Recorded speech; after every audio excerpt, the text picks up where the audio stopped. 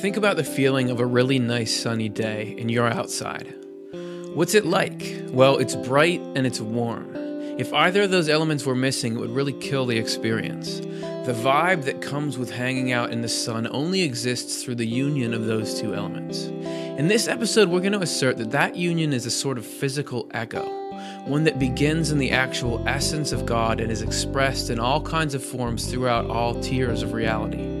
And not only that, but one of its deepest and fullest expressions can come not between things, but between people. It's been called De Amore Conjugiali, aka the love of marriage, aka the mechanism by which two of us can reflect and express the fundamental connection of the universe, which just happens to lead to the greatest joy that a human being can experience as well. Stay tuned.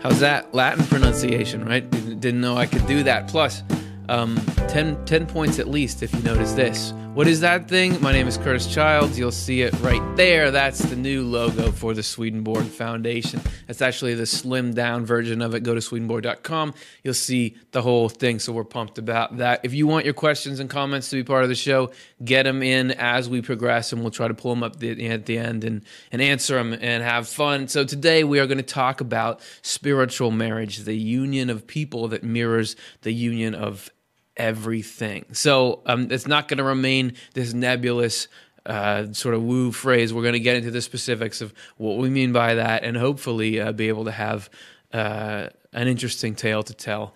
In the meantime, we're going to begin by looking at this union I mentioned in the opening in part one.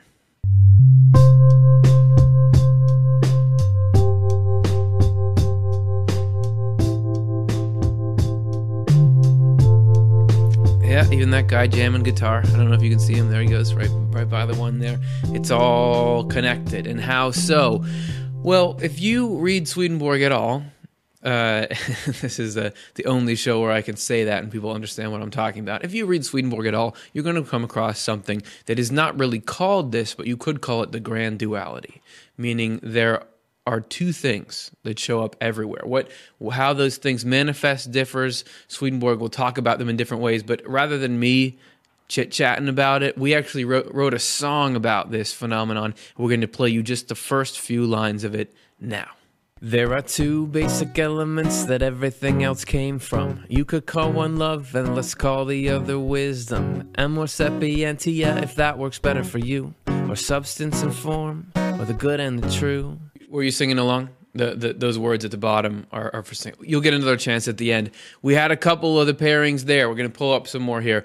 Love and wisdom, substance and form, good and truth. These are the two. Also, heat and light is another expression of this duality. Swedenborg says charity and faith. The will and the understanding psychologically inside us. The heart and lungs are a physical expression of that. Feelings and thoughts are again divided in the same line. You have 2 eyes, 2 ears, 2 feet. In our last episode, we saw these pairings of words in the Bible. And finally, this is also expressed in male and female, which is what we're going to look at today. And it's an important part of Swedenborg's worldview that you got to get to. And to prove it, I'm going to show you a couple of people that came across Swedenborg and were particularly affected by his teachings about the spiritual marriage, or the heavenly marriage as it's sometimes called. So this is a lady that we had on 2 episodes ago. Her name is Marilyn Hughes, and she's the founder of the Out of Body Travel Foundation. Check out her website. Very cool stuff. And we got an interview for another topic, but she happened to tell the story of how she got interested in Swedenborg in the first place. And she's written a lot of books about out-of-body experiences, that kind of thing. So it's cool to hear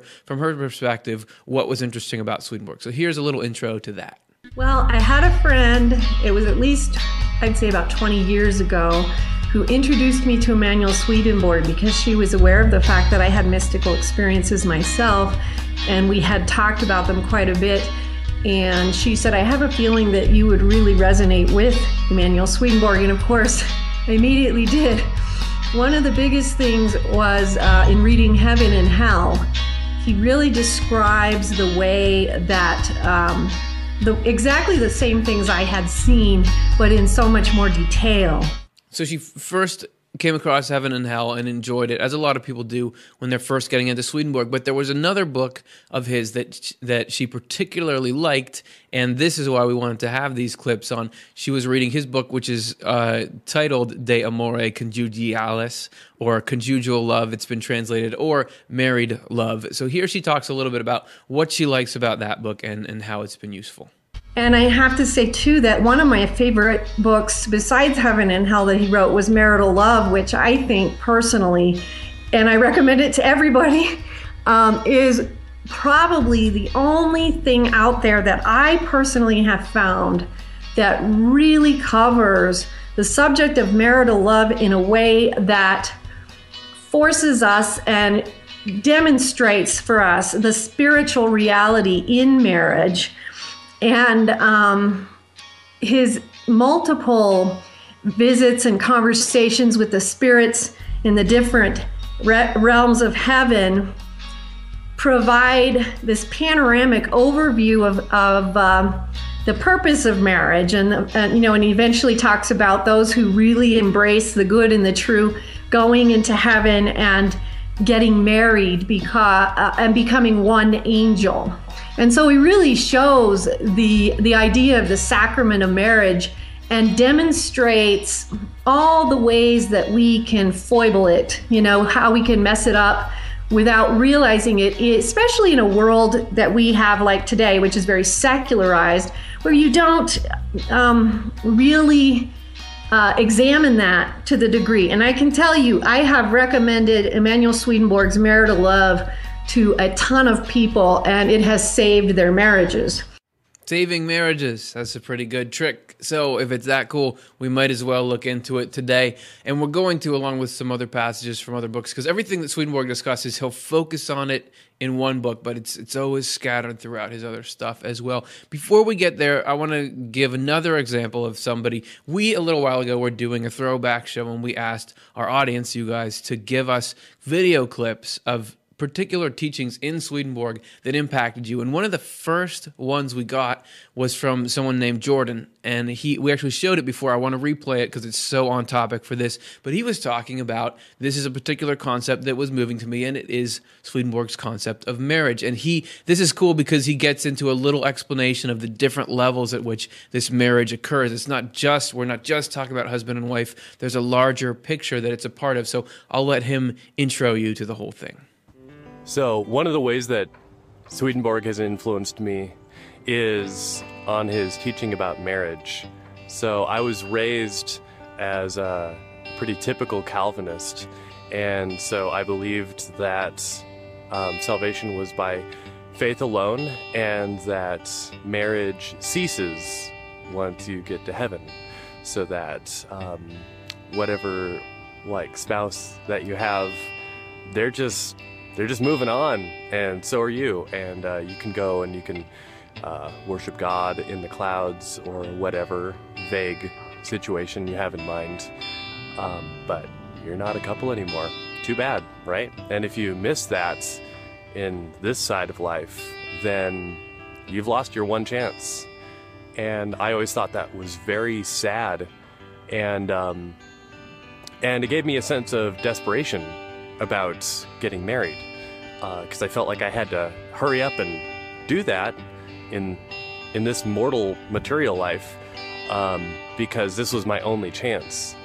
And so then one day I ran into Swedenborg's writings, and they explained the internal sense of marriage, that it wasn't just a metaphor that described Jesus and the church, but it was an entire pattern that described life everywhere in the universe, all the way down from the lowest material combinations, all the way up to the highest spiritual combination.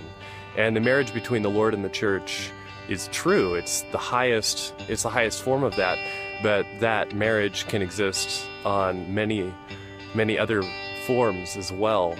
And that was really exciting to me, because a marriage between good and truth, and a marriage between faith and charity, that suddenly made sense, that suddenly explained why I love chaste love, why I love charity, why I love the idea of a union between a man and wife that can last unto all eternity. Like, why are we romantic in the first place? It's because this pattern is pervasive in the whole universe, and that the Lord loves marriage, and he wants us to experience that in the fullest sense. And that's given me a tremendous amount of hope, and it's made a lot more sense as to why we have a reason to want to love without being lustful, why we want to love without being adulterous. Why do we want to hold on to a union between two opposites? Because it's a lot of work. It can be a challenge, but that the payoff is the spiritual unity. It's peace. It's the Sabbath, and it is glorious. And I'm hoping to be able to teach young men about this idea in the future, to encourage them to be chaste and to love one woman for their whole life, because the payoff is incredible. It's a great summary. Thanks, Jordan, for putting that out there like that. But let's look into these individual points that he makes. For instance, he says that he grew up thinking that you would survive death, consciousness survives death, but not marriage. You're no longer married, but Swedenborg says you are, and is that true? We're going to take a look at it now in part 2.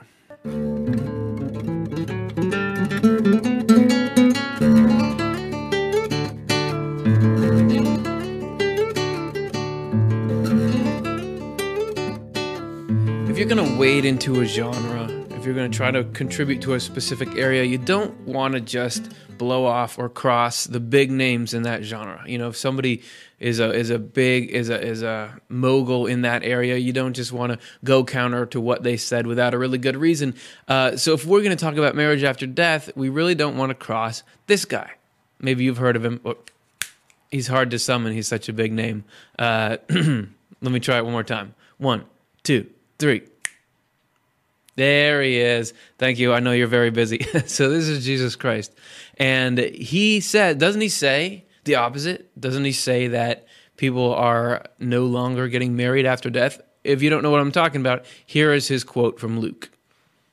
Some of the Sadducees, who deny that there is a resurrection, asked Jesus, saying, "Teacher, Moses wrote that if anyone's brother dies, having a wife, and he dies without children, his brother should take his wife and raise up offspring for his brother.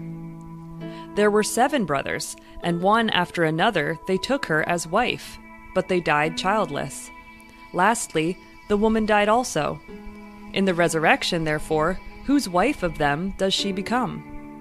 But Jesus answering said to them, "The children of this age marry and are given in marriage, but those who shall be held worthy to attain the second age and the resurrection from the dead shall neither marry nor be given in marriage, nor can they die any more, for they are like the angels and are children of God, being children of the resurrection. Moreover, that the dead rise again, even Moses showed in reference to the bush when he calls the Lord the God of Abraham, the God of Isaac, and the God of Jacob. So then he is not God of the dead, but of the living, for all live to him. Shall neither marry nor be given in marriage. That sounds like no marriage in the afterlife. However, there's a problem with that reading of that, which we discussed in detail in our last episode, which is called What the Bible Is, which you can take a look. One of the primary things that Swedenborg was communicating is Jesus spoke in parables. I mean, everybody knows that. It says, without parable spake he not. Everything he was saying is symbolic language, and that extends not just to the Gospels, where Jesus is, but back through the whole Bible. So you can't read that literally. That's not the one place where he was speaking literally. And Swedenborg has commentary on that particular verse and what it means in his book, Marital Love or Marriage Love or Conjugal Love 41. The Lord's words about there being no weddings after our resurrection refer to spiritual weddings. Stay with me. We'll explain what it all means. There are two things that the Lord is saying here. One is that we do rise again after death. The other is that we are not given in marriage in heaven. He says that we rise again after death by saying that God is God, not of the dead, but of the living, that Abraham, Isaac, and Jacob are living. He makes the second point that people are not given in marriage in heaven when he says that those who are found worthy of attaining in the other world will not have weddings or be given in marriage. The words that immediately follow show quite clearly that the only weddings this refers to are spiritual weddings. It says that they can no longer die because they are like angels and children of God when they are children of the resurrection. Spiritual weddings, here's what it all means. Spiritual weddings mean union with the Lord. And this happens on earth. When it does happen on earth, it happens in heaven as well. So they do not have second weddings and are not given in marriage in heaven. This is correspondences. We talk about this in the show a lot. Jesus is not speaking about a physical, literal wedding. You know how Jordan was saying that there's a marriage, there's all these different levels of marriage. There's a marriage, there's a marriage of love and wisdom, these two elements. There's also a marriage of God with the church, or the part which Swedenborg means the part inside of us that can connect with God. That marriage inside of us is what makes us good people. It's what makes us kind to our fellow human beings. It gives us spiritual life. That marriage is made here on earth. This life is where we have the chance to in a real-time setting with other people, decide how we want to treat people. We can think where we think we can get away with things. What kind of person do we want to be? Do we want to marry goodness and truth inside us? Do we want to marry ourselves to divine love and divine wisdom? We decide that here. In the afterlife, you've set your course. That's what he's getting at here. That's what Jesus is meaning by this spiritual marriage. And so that's one shade of it, but there's other reasons why he says they're neither married, they don't marry and are not given in marriage. The Pharisees who were asking him that, they had this concept of marriage that was very much a woman is property. She's given from one person to another. It's not like a mutual romantic commitment between two people. And the weddings in the afterlife, the marriage in the afterlife is actually even more along that lines. In Heaven and Hell 382b, Swedenborg says, marriage is in the heavens. So now we are talking about two people coupling in heaven. Marriages in the heavens are not the same as marriages on earth. In the heavens, there are spiritual weddings that should not be called weddings, but unions of minds, because of the union of the good and the true.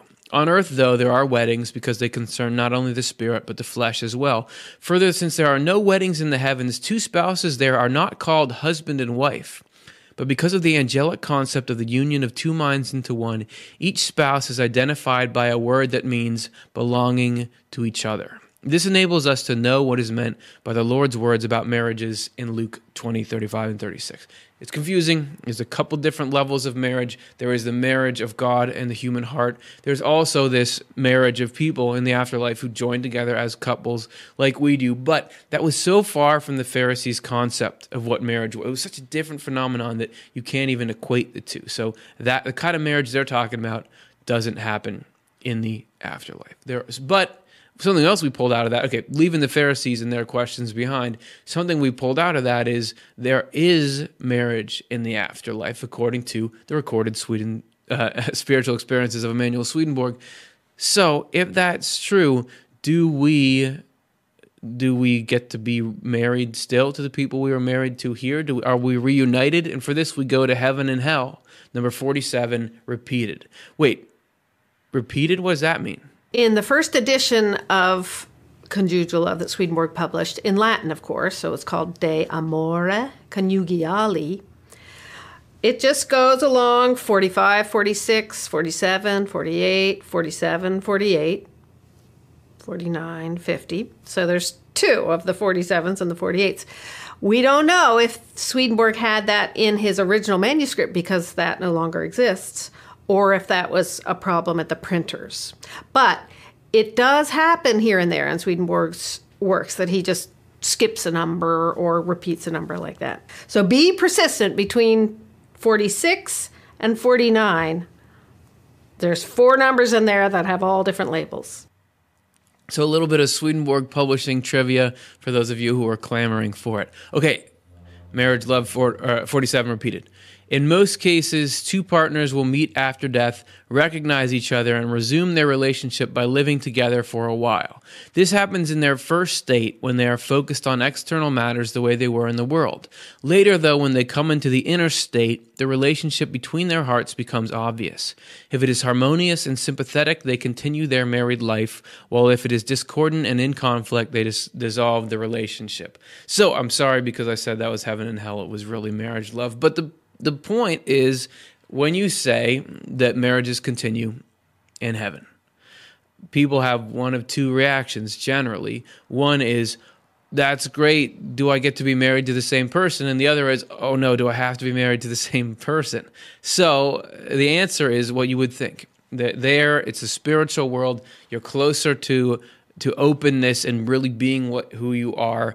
If there's a real bond, it's preserved. If there's not, it's not. There's not the bond on earth does not tie you together if you don't have a real spiritual connection. And Swedenborg goes on about this further. And this is a little clip from Married Love 216 and 321.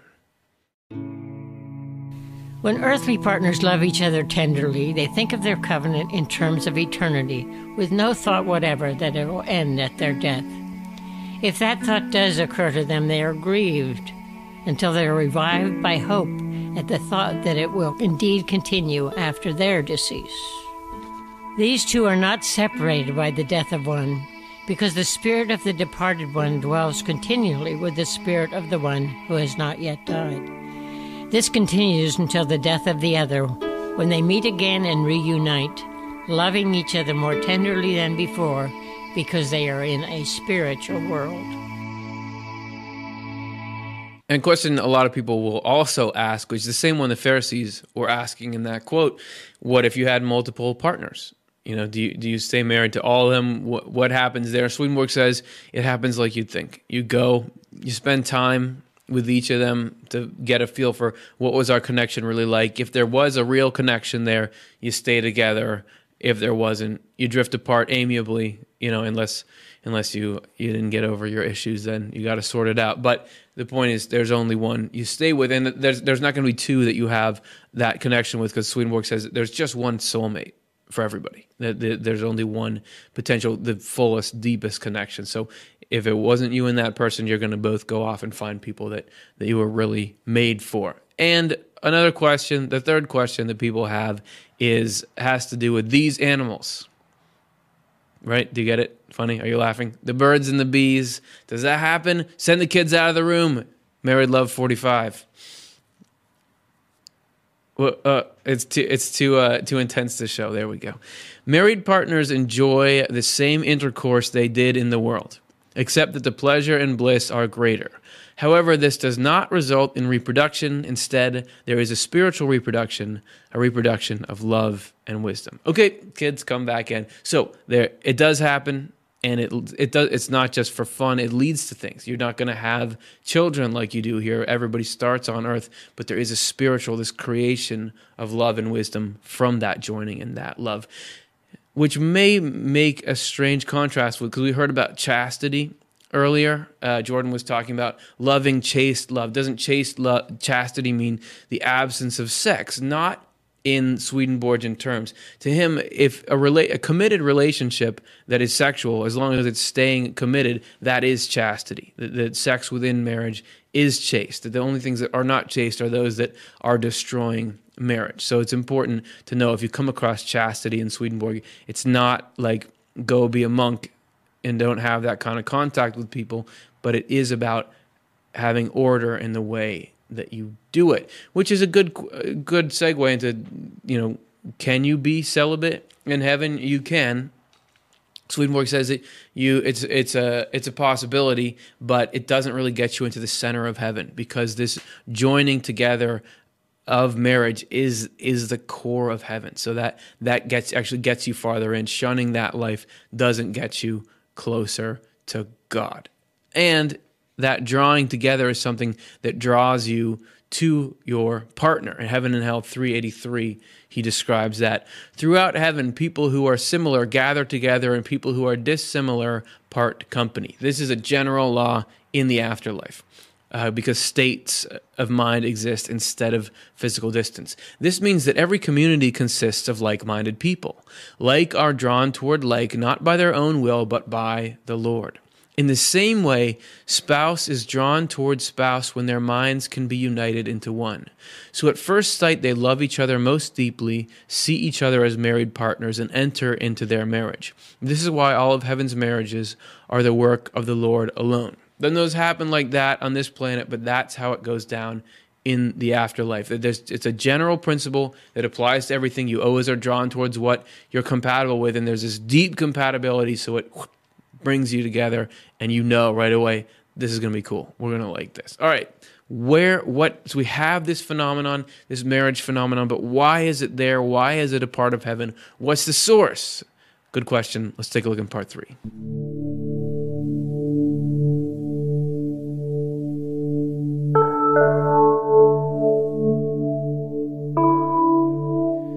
So there's a marriage in everything. That's what Swedenborg says. That we are not some unique phenomena where, because we're human and because of the way we are, and to maintain the home, we have this structure of joining. There's a marriage in everything, and you don't got to take my word for it. Take Swedenborg's. This is from Married Love 60. The origin of genuine marriage love is in the marriage of what is good and what is true.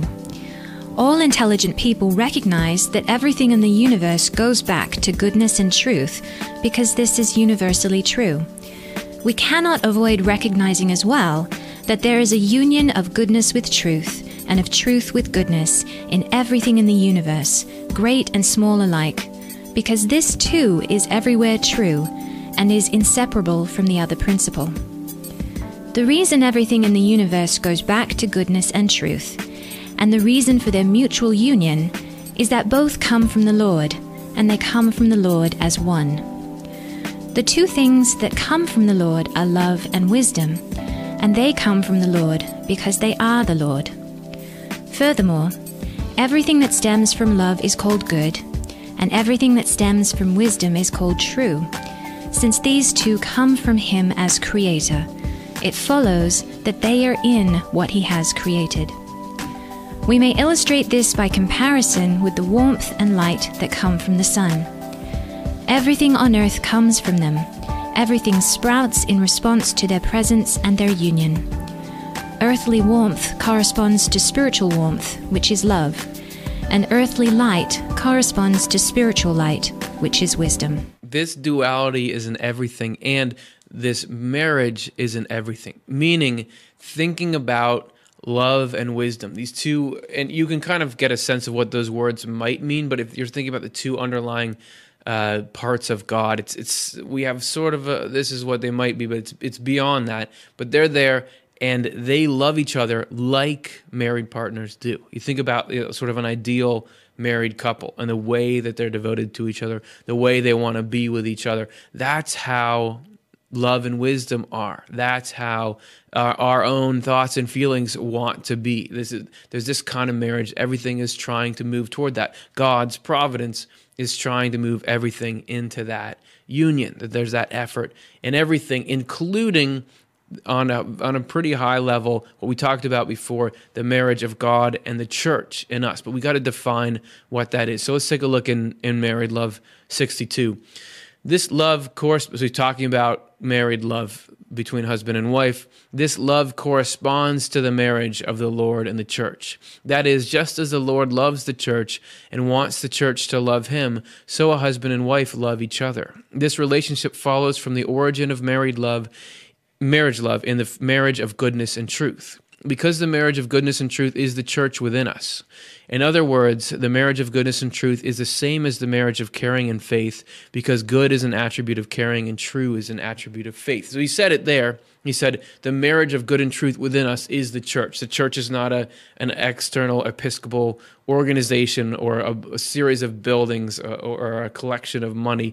The church is the part of you that is compatible, that can respond to God, that God is trying to form a partnership with us, and the church is the part that can say, I do, in that sense. So that marriage is just like the marriage of married partners, that there's the same patterns going throughout all of creation. That's why it's such an important thing. And an essential characteristic of marriage on all these levels is it's got to be voluntary. He describes it in Married Love, number 61.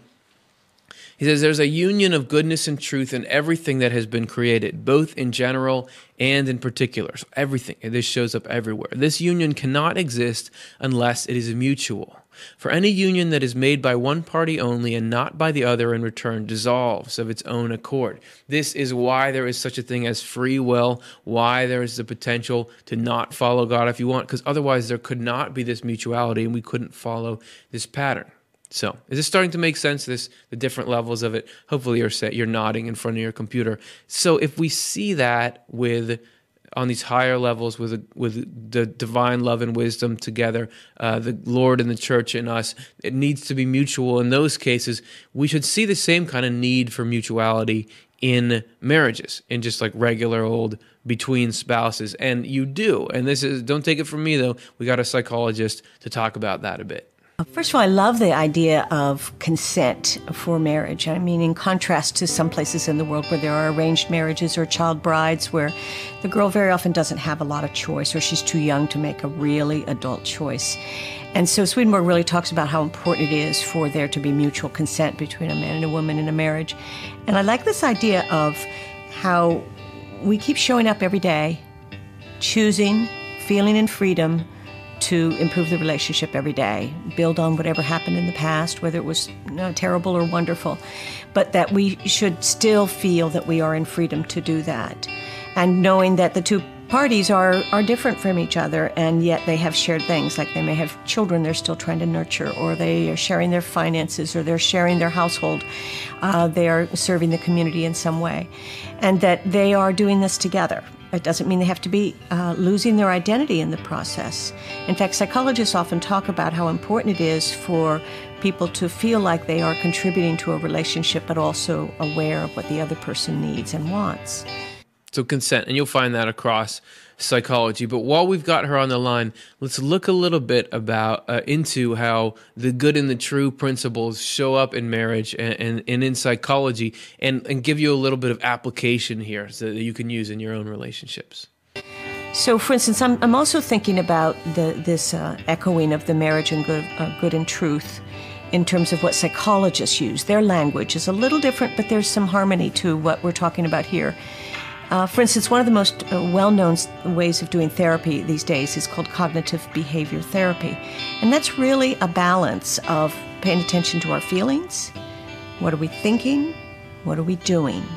Very similar to what Swedenborg says.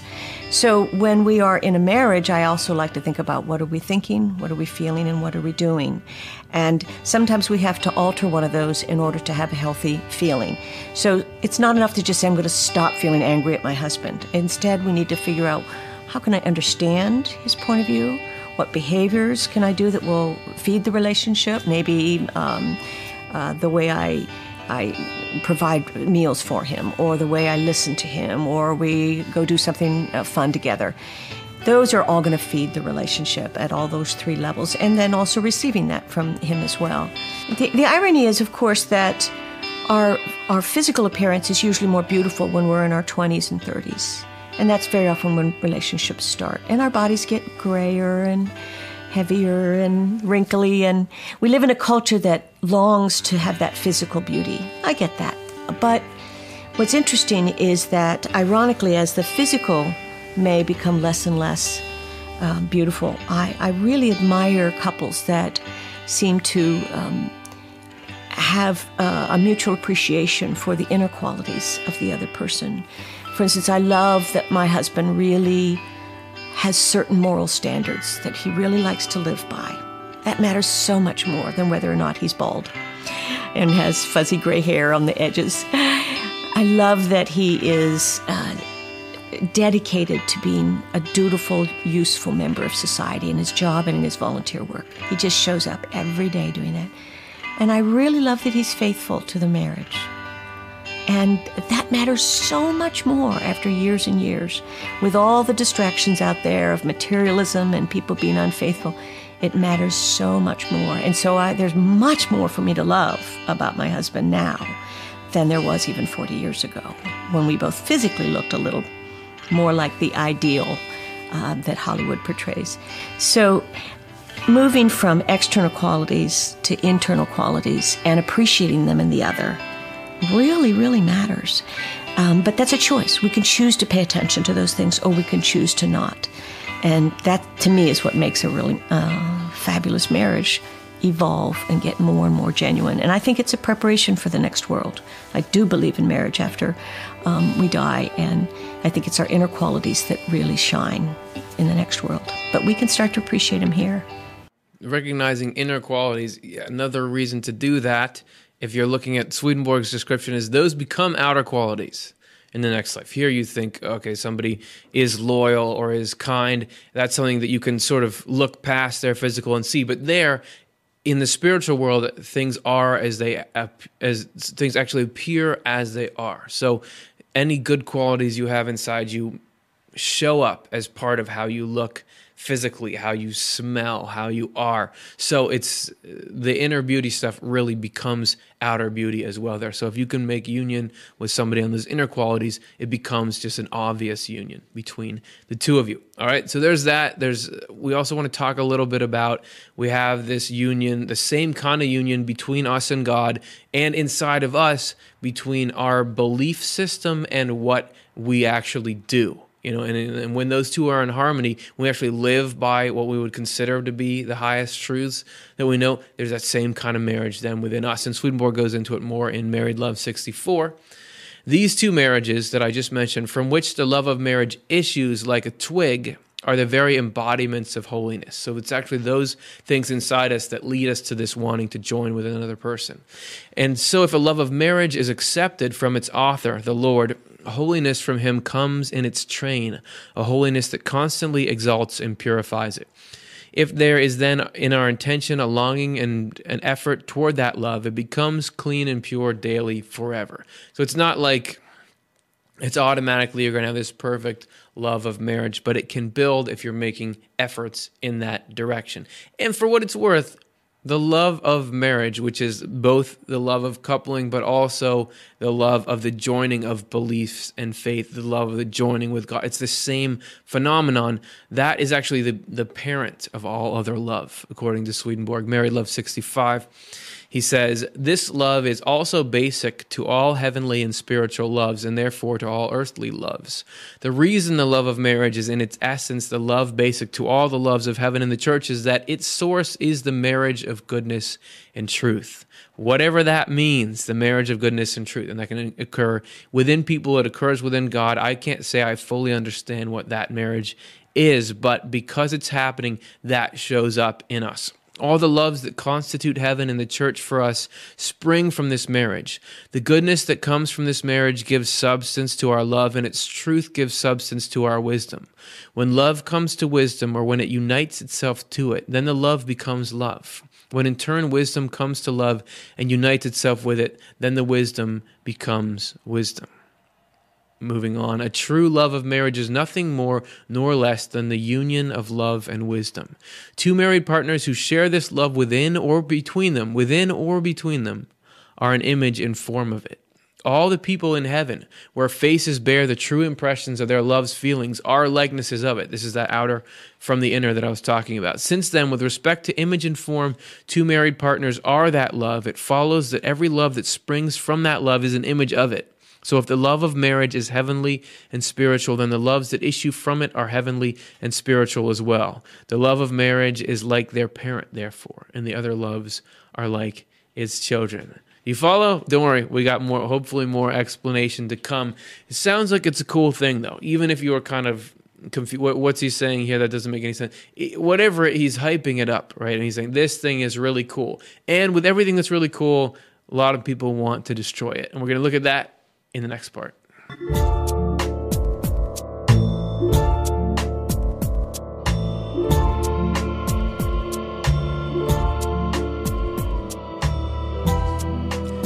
It might be worth knowing, just in case, just have this in your back pocket, that all of hell wants to destroy marriage. And not just marriage between two people, but marriage of goodness and truth, all joining together. Hell is completely against that. Married Love 71, Swedenborg talks about it a little bit. These qualities of genuine marriage love can exist in us only if we are united to the Lord and have been brought by him into the company of heaven's angels. This is one thing that can destroy it. We then utterly shun extramarital loves, unions with anyone but our own husbands and wives, as we would shun wounds to the soul in the swamps of hell. And to the extent that husbands or wives do avoid such liaisons, avoid them to the point of never even intending them, avoid them to the point of never even having the willful cravings that would make someone intend them, the love of marriage within them is purified and gradually becomes spiritual. This happens first while they are living on earth and later in heaven. So gradual. It's not like if you're married, you've ever had a thought about anyone else, it's over for you. No, you're gradually progressing, but that is the way to go. That commitment, that mutual commitment is the essence of marriage. So to break that causes problems. And Swedenborg says that hell is always trying to get that breaking up to happen. And your attitude towards marriage actually goes so far as to affect how you smell in the afterlife. This is from his Apocalypse Explained 986. In the heavens, the beauty of the angels is according to the quality of their conjugal love, and in the hells, the hideousness of the spirits is according to the quality of their love of adultery. In a word, with the angels of heaven, according to conjugal love, there is vitality in their faces, their bodily gestures, and in their speech. But with the spirits of hell, according to the love of adultery, there is deadliness in their faces. The delights of conjugal love in the spiritual world are sensibly represented by the fragrance of fruits and flowers of various kinds. But the delights of the love of adultery are there sensibly represented by the foul smells exhaling from dunghills and putrid substances of various kinds. Yeah, we showed a pile of poop in our show. It was for science. It was it was for education, man. That is the kind of correspondential thing that Swedenborg says happens in the afterlife. Things that are harmful appear harmful, smell like they're harmful. And so at this point, we're starting to wade into, I'm doing so much of this, like, this is bad, this is against marriage, that we're getting into the religion's long history of shaming people for what they do with their sex life. So just to talk about that a little bit, Swedenborg says adultery and lust are problems. However, you don't, with lust, there's a complex conversation around that, around urges for people. And it's not like if you've ever had any thoughts about people, you're going to go to hell. Read the second half of his book, Married Love, for this extended treatise on it. He says that, a lot of times you can't help it. It's really about you just try to do your best with what you have. Some desire can actually be a starting point for marriage. It's not that harmful as long as you prefer a committed union to it. He even says some people are so overcome just by lust they can't help it. But that's all right. They can still get around it in various ways and get to heaven. So what I don't want you to do is to be at home saying, oh, it's just like Puritan standards for sexual behavior and I don't measure up, or this is stupid or something. It's more complex than that. It's not about judging yourself, judging your neighbor. We're just looking at the other side, the good side of things. So that's something that I wanted to say. And all that stuff, anything evil in us that hurts things comes out of hell. Swedenborg says good comes from heaven, evil comes from hell. And they're both kind of vying for market share within us. And hell is always against marriage. Heaven and Hell 384 describes it. I could tell that everyone in hell is opposed to marriage love from the aura that emanated from hell. It was like a ceaseless effort to break up and destroy marriages. This showed that the dominant pleasure in hell is the pleasure of adultery, and that the pleasure of adultery is also the pleasure of destroying the union of the good and the true, the union that makes heaven. So it's not just they want to break up spouses, it's also the union of goodness and truth within a person. They want to destroy that as well. The two are so interconnected. It follows from this that the pleasure of adultery is a hellish pleasure, diametrically opposed to the pleasure of marriage, which is a heavenly pleasure. And this idea that there are attacks on marriage relationships from hell is not just unique to Swedenborg. We actually had another chat with Marilyn from earlier in the show about some of those kinds of attacks she's seen in her experiences. So she talks about that a bit. I would say that as it relates to marriage, especially when you understand what Emanuel Swedenborg has written in Conjugal Love, which is also called Marital Love, is that basically anything and everything is going to become a potential attack against marriage. In Emanuel Swedenborg's writings, he focuses a lot on the attacks on marriage as being primarily lust, power, greed, and control. Whatever area that we have individually, an attack can be made on our union. And one of the reasons this is so important is because Emanuel Swedenborg spoke about the marriage of truth and goodness in marital love, conjugal love. And so when we are talking about two partners coming together in that union, we need to have a recognition of the fact that each party is going to be a flawed human being, and the dark side is going to come after them in whatever their weakness may be. The lust is the biggest one. The power, the greed, control, all those things are things that the dark side is going to come after a marriage with. For instance, I'll tell you about a demon that I saw a lot when I was younger, was what I called the gull demon. And this is a demon of destructive sexual energy. And it's a very common manner in which the dark side is going to come after marriage. It's going to do so in a variety of ways. People can have dreams of things that they're, where they might be being tempted to destructive sexual energy.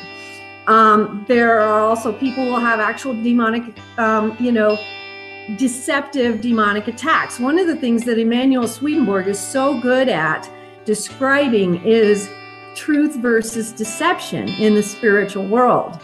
And so as you travel into the mystical realms, you're going to encounter truth versus deception there as well. And so, for instance, someone might have a dream and someone might have a dream, a lucid dream. They may have an out-of-body experience or a mystical experience, any nature of these, where if they are unconscious in the dream, so to speak, let's say perhaps if they have some type of attraction to another person they might work with and they're a married individual, a dark force may come to them in that dream and show interest in them. And if they're not conscious enough in those experiences that they're having, they won't have the capacity to say, ask them who they really are. Are you here on behalf of Jesus Christ? Because if they do that, it will turn into the gull. And they will, this is what happens with demons in the spiritual world anyway. Once you uncover who they are, they will turn into who they are. Then they will immediately retreat and pull back, because once they're uncovered, any dark force, but in this particular instance, any dark force, once they're uncovered, they will pull back because they no longer have the deception, the cover. And so you have this in a variety of ways. So this is the gull, but there are also other dark forces who are going to try to tempt people in regards to greed, for instance. If someone is struggling with that issue, if they're going to have crises brought into their marriage through these unconscious attacks. Sometimes people are conscious of them, sometimes people are not conscious of them. And so the first thing a person wants to do when they arise from a mystical experience of some kind, where the idea has been suggested to them that they should either stray from their marriage, or that, gee, my husband or my wife is not contributing enough to this marriage. Think about the power control things. I need more power or control over the other. Emanuel Swedenborg talked a lot about how it is so important for the equality between the spouses because the power and control just kills marital love. And so when you feel that or experience it, you immediately want to question it. The first thing, because that's exactly what it is. It's a suggestion from the dark side to cause chaos or trouble or instability. Oh, so you had Marilyn there describing these demons, these really intense things, these entities attacking marriage. However, I was talking to her, asking her, what do you do to kind of protect yourself? And the answer that you get is something that's like what you'd find in psychology, that even though we're talking about these extremes, that the things we can do to strengthen the thing that they're trying to attack is stuff that you can just do every day. Here, I'll show you what she's talking about right here. One of the things that I wrote about this extensively, and so did Emanuel Swedenborg. One of the things that each one of us, if we seriously wish to proceed and have a successful marriage, is that we have to recognize that a lot of the responsibility for these interior and internal connections with our spouse, whether we're at the point in our life where we're trying to find the right partner, or if you're at the point in my life where I've been married 30 years, you have to constantly be aware that you are responsible for that cultivation of your own internal and interior. And as a partnership, you are responsible for helping one another to cultivate that interior. One of the things we see in our world today that is really, really common and causes a lot of divorce is this whole idea of, everyone, personal fulfillment, me, But in marriage, what our goal is, first of all, is to serve God individually and to serve God together. And by recognizing that right off the bat, we can come from a very different perspective as to how our partner, because obviously if you're married for 30 years, you're going to know that each one of you has unique traits that are of the good and true, and unique areas where we fail and we have to overcome our falsehoods. And part of our job as spouses is to help one another to overcome that which is false and untrue within each of us, so that we can unite, as Emanuel Swedenborg says, in the ideal sense, in the afterlife, we become one angel as, a partnership. Well, that can only occur if we recognize, okay, my partner is flawed, I am flawed, and my contentment doesn't come from my partner being a perfect human being, and vice versa. My contentment comes from my God being perfect. And if we are traveling towards God together, then we are each individually going to be okay with the fact that our partner doesn't always fulfill our wildest dreams every minute of every day. We're going to be very content with the fact that our primary goal is, what does God want me to do? What does God want us to do? What is our family intended to do for the furtherance of God's kingdom? And we move away from that selfish interest. If our lives and our marriages are revolving around what is God's will, what does God want, everything changes. And you have it, that you've got this talk about God and about becoming one angel. But the advice that leads to is don't have unrealistic expectations. Know that your partner is flawed and that's okay. These are the kinds of things that are very, very down to earth. And that's one of the reasons that I like Swedenborg's stuff, is that you have this, he's talking about spirits and angels and all this metaphysics, but the advice he ends up giving is very practical and down to earth, and you can just do it in your regular life, just like what Marilyn was saying there. And for an example of this, let's look at the 4 horsemen. Do you guys know those? Not in Revelation, but the 4 horsemen of the apocalypse as it concerns relationships. You know, the Gottman Institute. Gottman was the guy who made these up. You may have heard of them. Criticism, contempt, defensiveness, stonewalling. These are the behaviors within a relationship. If we're doing these, there's a problem. And Swedenborg actually sees people in hell exhibiting these very same techniques. So here, let's pull up a couple of numbers here. This is in his Journal of Spiritual Experiences, 1950. Certain spirits who were with me, who during their bodily life had dwelt much and mostly not on the meaning of words, but just on the words, thus who had been devoted to the art of criticism. So there you have criticism. And this next one deals with both criticism and defensiveness. Those who are only earthly can see good and evil qualities in others and criticize them, but because they have never looked at or studied themselves, they see no evil in themselves. If someone else discovers an evil in them, they use their rational faculty to hide it, as a snake hides its head in the dust. And finally, this one has to do with, it doesn't mention contempt, but contempt has within it this desire to control. And this is Heaven and Hell 380. When one partner wants or loves what the other does, then there is a freedom for both, because all freedom stems from love. However, there is freedom for neither one when there is control.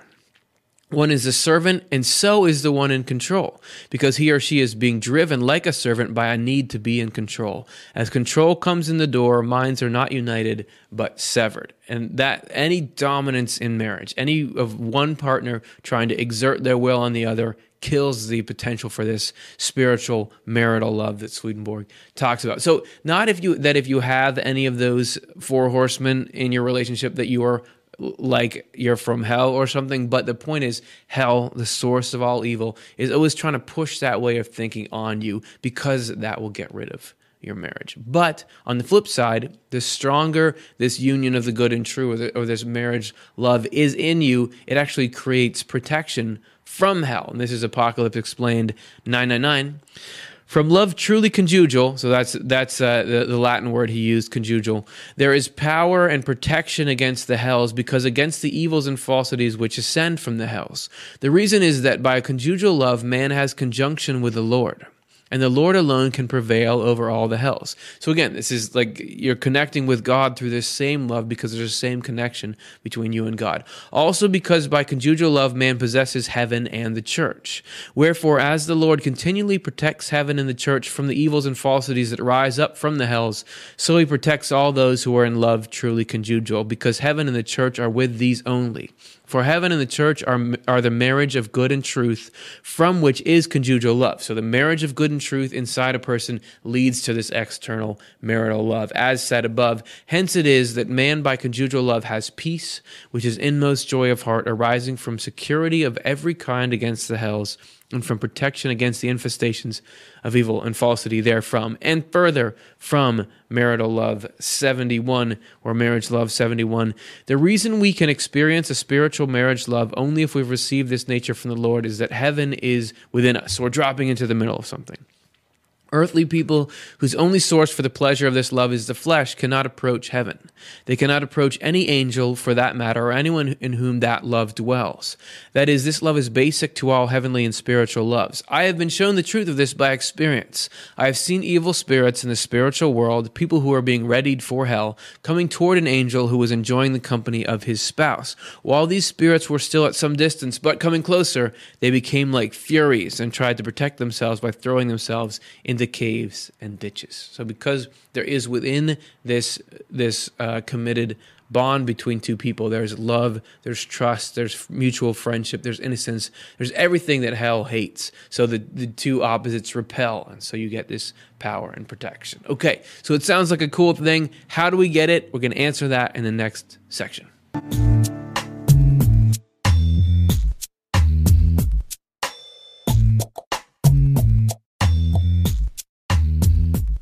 Okay, that was a little bold to say that we're going to answer how to get it. This is just instructions, page 1, because this is just how we can start to move in the direction of this thing. And the first question you might have is, to get at this thing that has all these benefits and good things, do I need to be married? And the answer is no.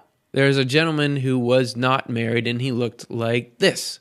This is Emanuel Swedenborg, or a painting of him. He was writing all this. He was obviously in this wisdom about it, but he never married in the world. There are some letters he wrote that seem to indicate there was somebody he thought would maybe be his partner in the next life, but he wasn't married, and he wasn't worried about it, because there is this marriage of the good and truth inside yourself that you can be working on, and it's a process. And you don't have to be perfect at it as we're going. Even the angels aren't perfect in their relationships. Married Love 71, he talks about it. No love can become pure in us or in angels, so this love cannot become pure either. However, since the Lord looks primarily at the direction of our intentions, to the extent that we are engaged in this effort and stay with it, we are led into its purity and holiness and continue to improve. So right from the outset, you don't have to be married to be working on this marriage of goodness and truth. And you don't have to feel like, okay, I need to get this purity. I need to be perfect in order for this thing to start. God just sees the intention. Are you trying? Which direction are you trying in? He can fill things in from there, and it can be a step-by-step process. That really, the way to work on getting marital love is the steps of regeneration, as Swedenborg describes them. And we have a little graphic of them. Recognize harmful thoughts, feelings, and actions. Resist harmful thoughts, feelings, and actions. Turn to God for help. Make efforts to act with kindness and integrity. You can download this book here from Swedenborg.com for free. Those steps have nothing to do with marriage. I mean, that's about how you treat everybody. That's about bringing good things, taking them in, making them a part of life, resisting bad things. That's actually the quickest way. That's the only genuine way to it. You don't have to be even living with your soulmate. As Swedenborg describes it, there's like a triangle. As we work on ourselves and get pulled closer to God, that is drawing us closer to our soulmate, whoever that may be, whether we meet them in this life or in the next life. Just that working on it pulls you toward the center, and God is pulling the strings there. So anybody can be accessing this at any time. And something interesting, though, when we are talking about, so say you are married and you're trying to work on that, Swedenborg says that romance, what we consider romance, those feelings, they are a way to kick off marriage, but they don't compose the core of it. And this is something you find in psychology, too. This is from his Married Love 162. The union, this is talking about between spouses, the union is affected gradually, beginning with the first days of the marriage. For couples who are committed to a true love of marriage, it becomes deeper and deeper to eternity. The first warmth of a marriage does not bring about union. In fact, it depends on love for the opposite sex in general, which is primarily physical and secondarily spiritual. And whatever arises in the spirit because of the body does not last very long. So you get married, you're all Twitter-pated, then it fades out. A love that arises in the body because of the spirit does endure, though. This love of the Spirit that arises in the body because of the Spirit permeates the souls and minds of a couple, bringing with it friendship and trust. That's interesting. That's the core, friendship and trust, rather than romantic inclinations. When these two unite with the marriage's initial love, a love of marriage comes into being that opens their chests and breathes into them the sweetness of love. This enters deeper and deeper as the friendship and trust join forces with that early love, and it enters into them and they into it. So you've got this, at the beginning, but unless it gets joined up to friendship and trust, it can't move. We often go into relationships initially thinking, Marilyn was saying, you don't want to expect your partner to be everything to you. We often ask the wrong questions of our partners, which is why we're going to show you a clip of this little video we made called The Wrong Question to Ask. And while, in a relationship you can work on compromising and trying to meet each other's needs, but the problem is that here, on a certain level, both parties are operating through the belief that love equals somebody giving me what I want or matching up with my romantic expectations. And no matter how much that's placated and catered to by the other partner, it's never going to turn into a real, sustainable, not self-centered desire to be a good partner for someone, aka love. And you learn that, you learn that as you go. So before we end this section, mix that all together. The point is, you are working on yourself, your own spiritual growth, your own personal growth. If you're doing that with someone, that's great. If you're doing that not with them, that's okay. You still can be moving towards that. But probably one thing we haven't addressed yet that you would be wondering about is this: gay marriage. Is this, so far we've only been talking about male-female, so what is the situation there? And essentially what we're going to do in this show is just cop out of that whole thing. Well, and this is why. That particular conversation requires like an in-depth, it's not just black and white. Swedenborg says you can or you can't progress in marriage with somebody of the same sex. There's more to talk about. However, I do want to get into how you would approach that conversation, because this is how Swedenborg ends his book, Married Love. So he puts at the end to kind of sum everything up this, which I think is pertinent to this question here, because I know there's charged feelings on all sides about that. This is Swedenborg ending the book. This is how we are held accountable for our love of marriage. There are marriages in which there seems to be no love of marriage, even though there is. And there are marriages in which there seems to be a love of marriage, even though there is not. There are many reasons in each case. Outward appearances, however, do not warrant conclusions about ultimate accountability. The only basis for such conclusions is the basic attitude towards marriage that is deeply embedded in everyone's volition and that is being preserved in every possible state of marriage we may experience. As a result, this love can exist in one partner and not at the same time in the other. It can lie too deeply hidden for even the individual to have any awareness of it, and it can be instilled into us in the course of our lives. This is because our love progresses step by step with our religion, and since religion is the marriage of the Lord and the church, it is the first step in the budding of that love. So after death, we are credited with a love of marriage in proportion to our spiritual rational life, and marriages are provided in heaven for people who are credited with this love after their decease, in every case reflecting the quality of their marriages in this world. All right, so we've got that. Now, on the basis of all this, we come to the following conclusion. In no case should we draw the conclusion that someone has or does not have a love of marriage on the basis of the outward appearance of marriage or of the outward appearance of extramarital sexual activity. So do not judge, or you yourself shall be condemned. Essentially, you cannot look at somebody and know whether or not they have this deeper love of marriage that leads to this thing we're talking about. So if you are looking at people and you say they're doing marriage in a way that I don't think is right, you don't know. They could be farther along than you are. And if you're somebody who says, oh yeah, I'm gay, I don't love the opposite sex, am I not going to participate in that? It's not necessary. You're building the love of marriage inside you. So that's just what I want to say.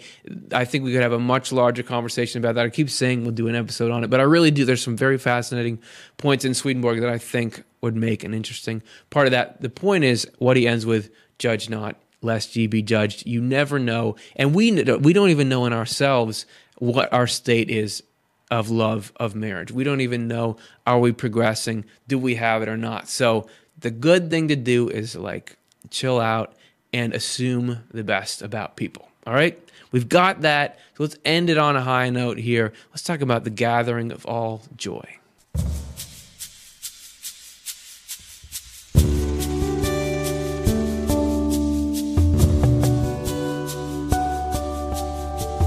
Here we want to look at the full unfolding of love. Swedenborg says one of the reasons why marital love is the deepest, most joy-filled love is because it's where love gets to do what love really wants to do. I mean, the impulse of love is to give everything you have to someone and be united with them. And we can do that to a certain extent with all the people that we know in various ways. But with this particular partnership, you get to do it all the way. You get to share your whole life with someone, give them everything you can in the ideal sense of it. So Swedenborg says that because of that, love really finds its fullest output here. In Conjugal Love or Marital Love 69, he says, I realize that not many people are going to recognize that all joys and delights from the first to the last are gathered into the love of marriage, since the love of marriage into which they are gathered is so rare nowadays that people do not know what it is. That's worth noting. that in Swedenborg's day could be still now, that there's plenty of people who had marriages, but the love of marriage, this specific phenomenon, rarely exists in our world. This is more an afterlife thing because there's so much that gets in the way here. These benefits are not gathered into any love but the love of marriage. And since this is so rare on earth, the only way to describe the supreme excellence of its happiness is out of the mouths of angels, because they are the ones who experience it. So, you want to hear what the angels say about it? This is what he wrote next. They have told me that its deepest delights are delights of the soul, where the marital inclination of love and wisdom, or of goodness and truth, first flows in from the Lord. At that point they are imperceptible and therefore indescribable, because they involve both peace and innocence. However, as they descend, they become more and more perceptible. On the higher levels of the mind, they are experienced as bliss, lower down in the mind as happiness, and in the emotional center as consequent pleasures. And as they spread out from the emotional center into each and every corner of the body, they finally come to focus as the supreme, the ultimate delight. Beyond this, angels have told me remarkable things about delights, even telling me that their varieties in the souls of married partners, the delights that descend from there into their minds and from there into their emotional centers, are both infinite and eternal. Infinite and eternal. But that comes up a lot. That this not only lasting forever, but growing better and better forever. In Married Love 180, Swedenborg talks about this states what it's like to have this love. Again, you may be married and you're not feeling something like this. This is the potential in it. Swedenborg says this is rare on earth, but something we can work toward. The states of this love are innocence, peace, serenity, a most profound friendship, absolute trust, and the mutual desire in soul and heart to do everything good for each other. All these states of love give rise to bliss, happiness, gladness, and pleasure, and from the enjoyment of these forever comes heavenly happiness. The reason all these states occur in and therefore as a result of marriage love is that their source is the marriage of what is good and what is true, and this marriage comes from the Lord. It is the nature of love to want to share with another whom it loves with all its heart, actually to make a gift of its joys, and in this way to receive its own joy from the other. It is infinitely more true, then, of the divine love that is in the Lord toward us, whom the Lord has created to receive the love and wisdom that radiate from him. Since we are created for their reception, the Lord has made the love of marriage stream from our very core, a love into which he can bestow everything that is blessed, joyous, pleasant, and gratifying. These are things that come together with our life only from divine love through his divine wisdom and flow into us. They flow, therefore, into people who are committed to a true love of marriage, since only they are receptive. So, pretty intense stuff, and I want to pull out a particular sentence from that. The states of this love are innocence, peace, serenity, and a most profound friendship, absolute trust, and the mutual desire in soul and heart to do everything good for each other. So why are we doing this show? Why are we telling, not just this episode, but this whole show, why are we telling you all these things Swedenborg says? The idea behind it is that in these concepts, there is potency to affect life change, that these ideas can make life better. And I want to play a video. This is of a couple who tells the story of when that phrase there, do each other every good, that was just up there, that made a big difference in their actual marriage. And so I'll let them tell the story. I want to sort of go back to where we were in life, because I was probably 28 or something and you were 30 something. But, early on we had two little kids, one that had just turned 2, another one that was about 10 months old, and we were on vacation. But to think about what our life was like before going on vacation, with those two little kids, I was home with them, but we had no second car, so I was home with them, stuck. So when we went on vacation, I was feeling like I deserve a vacation. And you just became the head of IT at a company and was learning the ropes. And it was just after I'd written an estimating system and the guys thought I was going to be taking their job, and one of them almost ran me over. And it was that's Detroit for you. And working a lot of hours, learning my new role, and I thought I deserved a vacation. Yeah. So we got a free vacation from David's parents, and it was a family vacation to a family cottage, and we thought that was going to be awesome. And then we get there, we don't realize what's going on, but we're starting to get really agitated with each other. Cute little cottage. We're in one room, 4 of us sleeping, and we're there. I'm feeling like we were there 2 or 3 nights, and our vacation was disappearing because I thought I deserved to just lay on the beach, relax while you played with those kids that I was with 24/7. Yeah, and I loved them a ton, and wanted to play with them, and it stretched it, because I wanted my breaks too. And I don't, anyway, it was starting to go downhill fast. Yeah, and just because this was not a vacation, we were making it, ourselves were fully engaged, wanting my time. And I wanted my time. So we gathered the family and we went into that little room and, at each other about how we weren't getting a vacation. And it was you that said, wait a minute. Remember what everybody wrote in our cards when we got married, from this church that we grew up in? There was a quote that ended in, do each other every good. And I remember you looked at me and said, Jenny, what if we actually did each other every good on this vacation? Like, what if I worked really hard to make sure you got a really good vacation, and you worked really hard to make sure I got a really good vacation? I think I was a little bit like this for a little bit, and I was like, oh, that might just work. And I kind of felt like it kind of took the evil breath out of the room. Yeah. I mean, at least inside me for a minute, and I was willing to try that. Yeah. And my memory of it, now it's 37 years later, 35 years later, is that it just switched things immediately.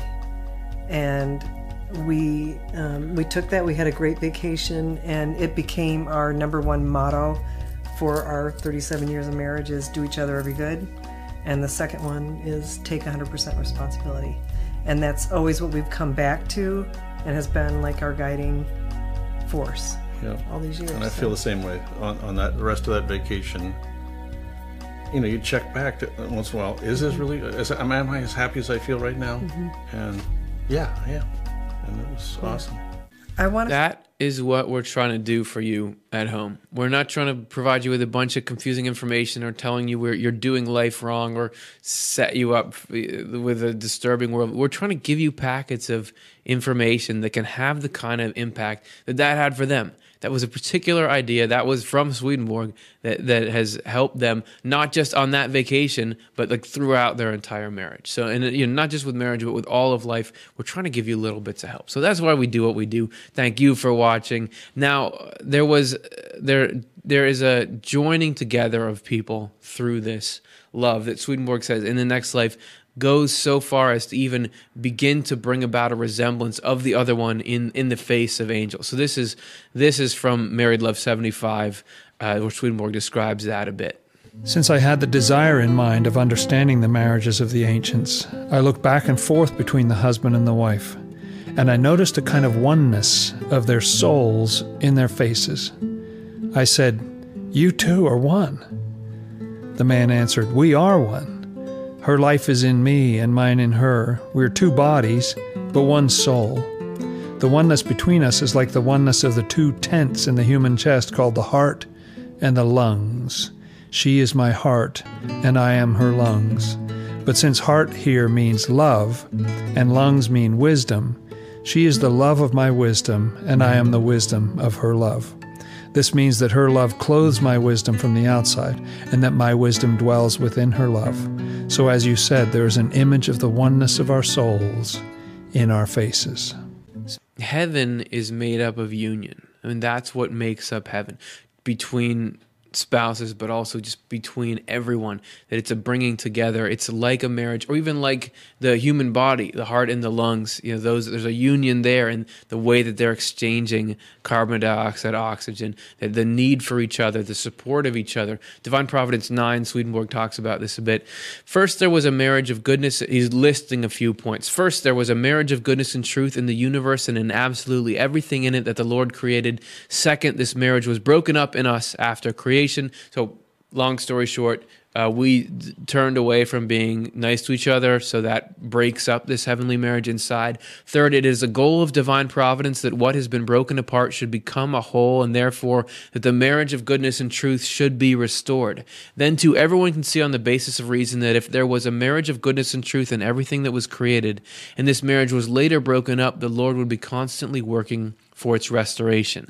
This means that its restoration, and therefore the union of the created universe with the Lord by means of us, must be a goal of divine providence being the governance of everything by God. So now we've come full circle to where our song that we played in the beginning, the whole thing is going to make sense. This is about how the point of it all really is about getting things back together. There are two basic elements that everything else came from. You could call one love, and let's call the other wisdom. Amor sapientia, if that works better for you. Or substance and form, or the good and the true. They initially emanate together, creating the shape of peace in the human mind. But if we block them out, we become hostile to our own kind. We all know what that leads to. We've all seen what that leads to. Everything's about getting things back together. Everything's about getting things back together. So these two great forces push out, but we each receive them differently. See, there's potential for conjunction, not that we have them incompletely. But where these two are two, they would rather be one. And when they do, we get to start the whole thing over when it's done. Everything's about getting things back together. Everything's about getting things back together. There are two basic units of consciousness that exist or can never be. There is the infinite, divine, and finite stuff like you and me. We do not do well when we're cut off from the source. And the source would love to reconnect, but the source can't use force. Some people would love to connect too, but love can't do it by itself. Let's take that stuff I said in verse 1 back off the shelf. Wisdom is knowing how and doing, and with both you're a reflection. You become a conduit for the source, which is the source of that connection. You get it? Everything's about getting things back together. Everything's about getting things back together. I want to go back in. I want to go back in. I want to go back in. Okay, and you know that jam at the end, we had to include that, even though it was a subscribe thing, because that sounds so good at the end with the harmony. A little bit of trivia: one of the people doing the harmony there is none other than Matt, who does our graphics, and the other one was my wife. Love you, honey. Okay, we're getting to our questions now. See ya.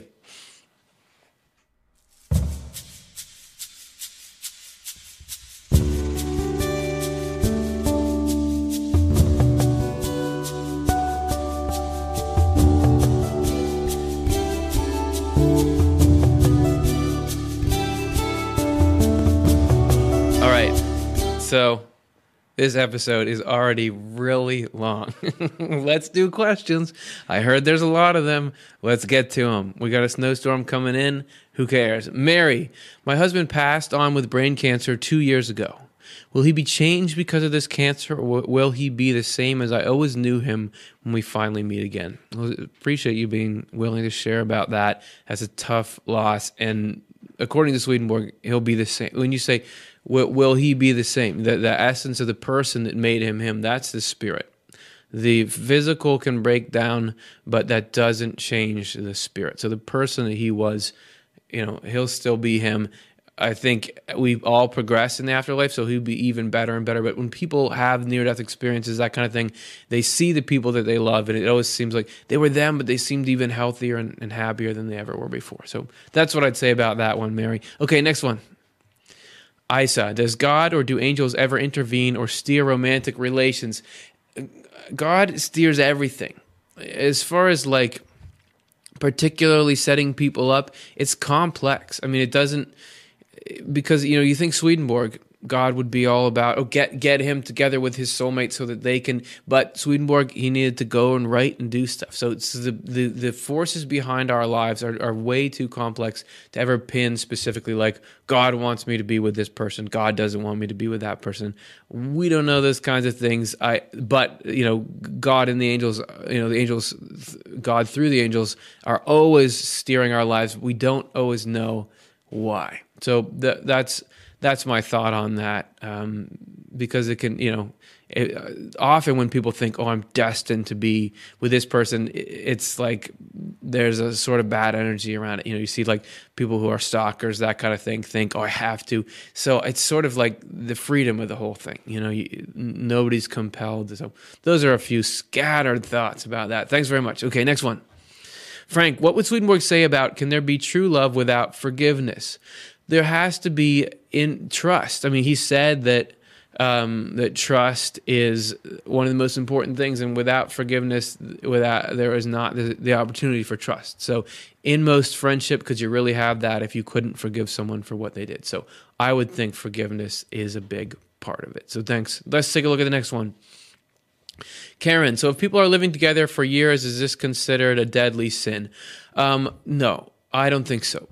Swedenborg talks a lot about there are levels of interaction that aren't within marriage, but if they're leading toward it, they can be good. We don't know for those particular people, is that strengthening their love of marriage or not? I mean, the things that are most harmful to marriage, as Swedenborg describes, have to do with intense promiscuity. He describes them, read the second half of Conjugal Love, it's intense. A lot of promiscuity or like rape, things, desire for control. Those are the things that really kill it. You never know if this is leading those people to a good relationship or fostering it. We can't tell. So a deadly sin, no. I am going to say no. That's my opinion. Okay, next one. Antoinette, what does Swedenborg say about, in the afterlife, do we remember who we were married to on earth? Yes, you can remember everything on earth. You're not constantly bogged down by those memories. It could well be that you're married in the next life to that same person, as we said before. So you do, but if there's somebody you're married to and you guys stop being married because there's a better path for both of you, you don't like forget them, but you're not always thinking about them. You know what I mean? Like the memories of earth don't always bog us down. They can come up when they need to. And I'm sure you could get together and reminisce if you wanted, but it's not always there for you. So there's that. Next one. Michael, if someone never married on earth, is it because they just missed their soulmate? I don't think so. I think there's more reasons. The strings that are pulled in our lives, there's more complexity. You can't say like there's an opportunity and you didn't grab it, so now you don't have your soul. You don't know what you need to go through in your life in order to have the love, the marriage of goodness and truth inside you.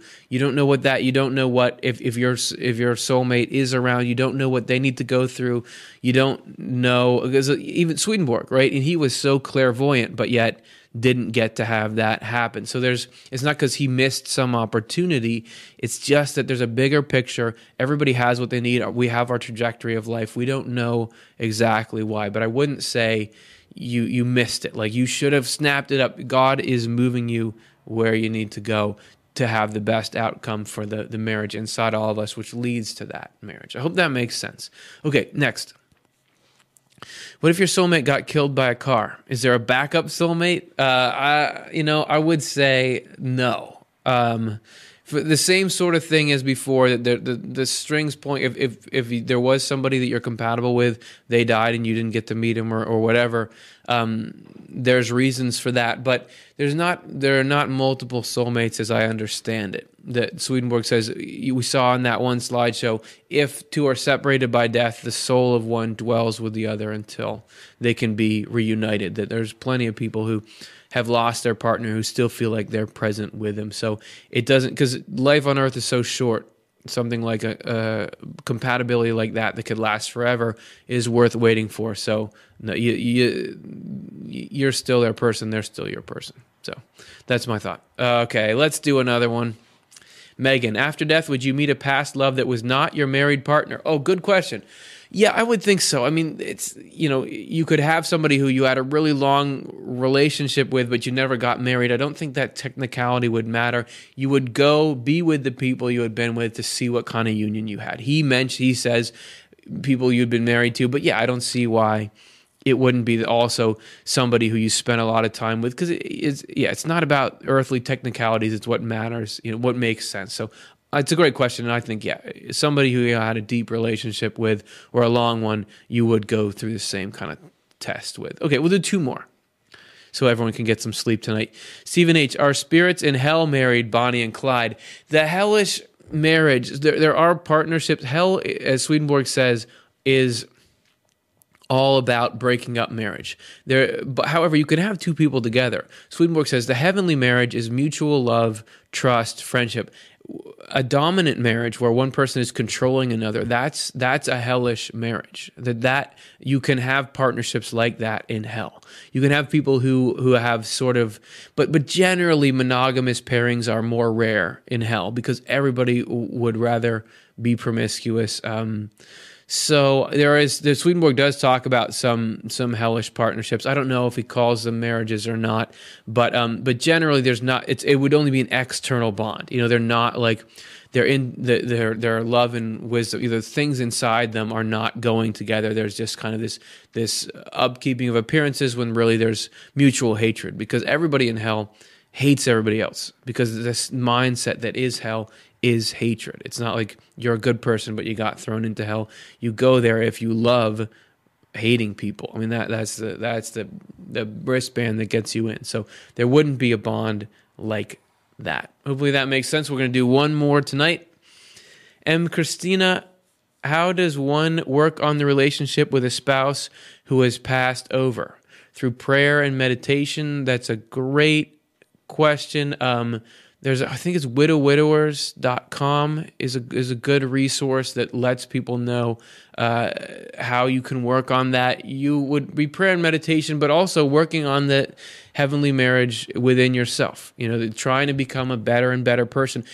What would be a better partner? Just working on impatience, working on self-centeredness, all the things that if your partner was alive, you'd be working on, because that's the work you do. And then when you guys join back up,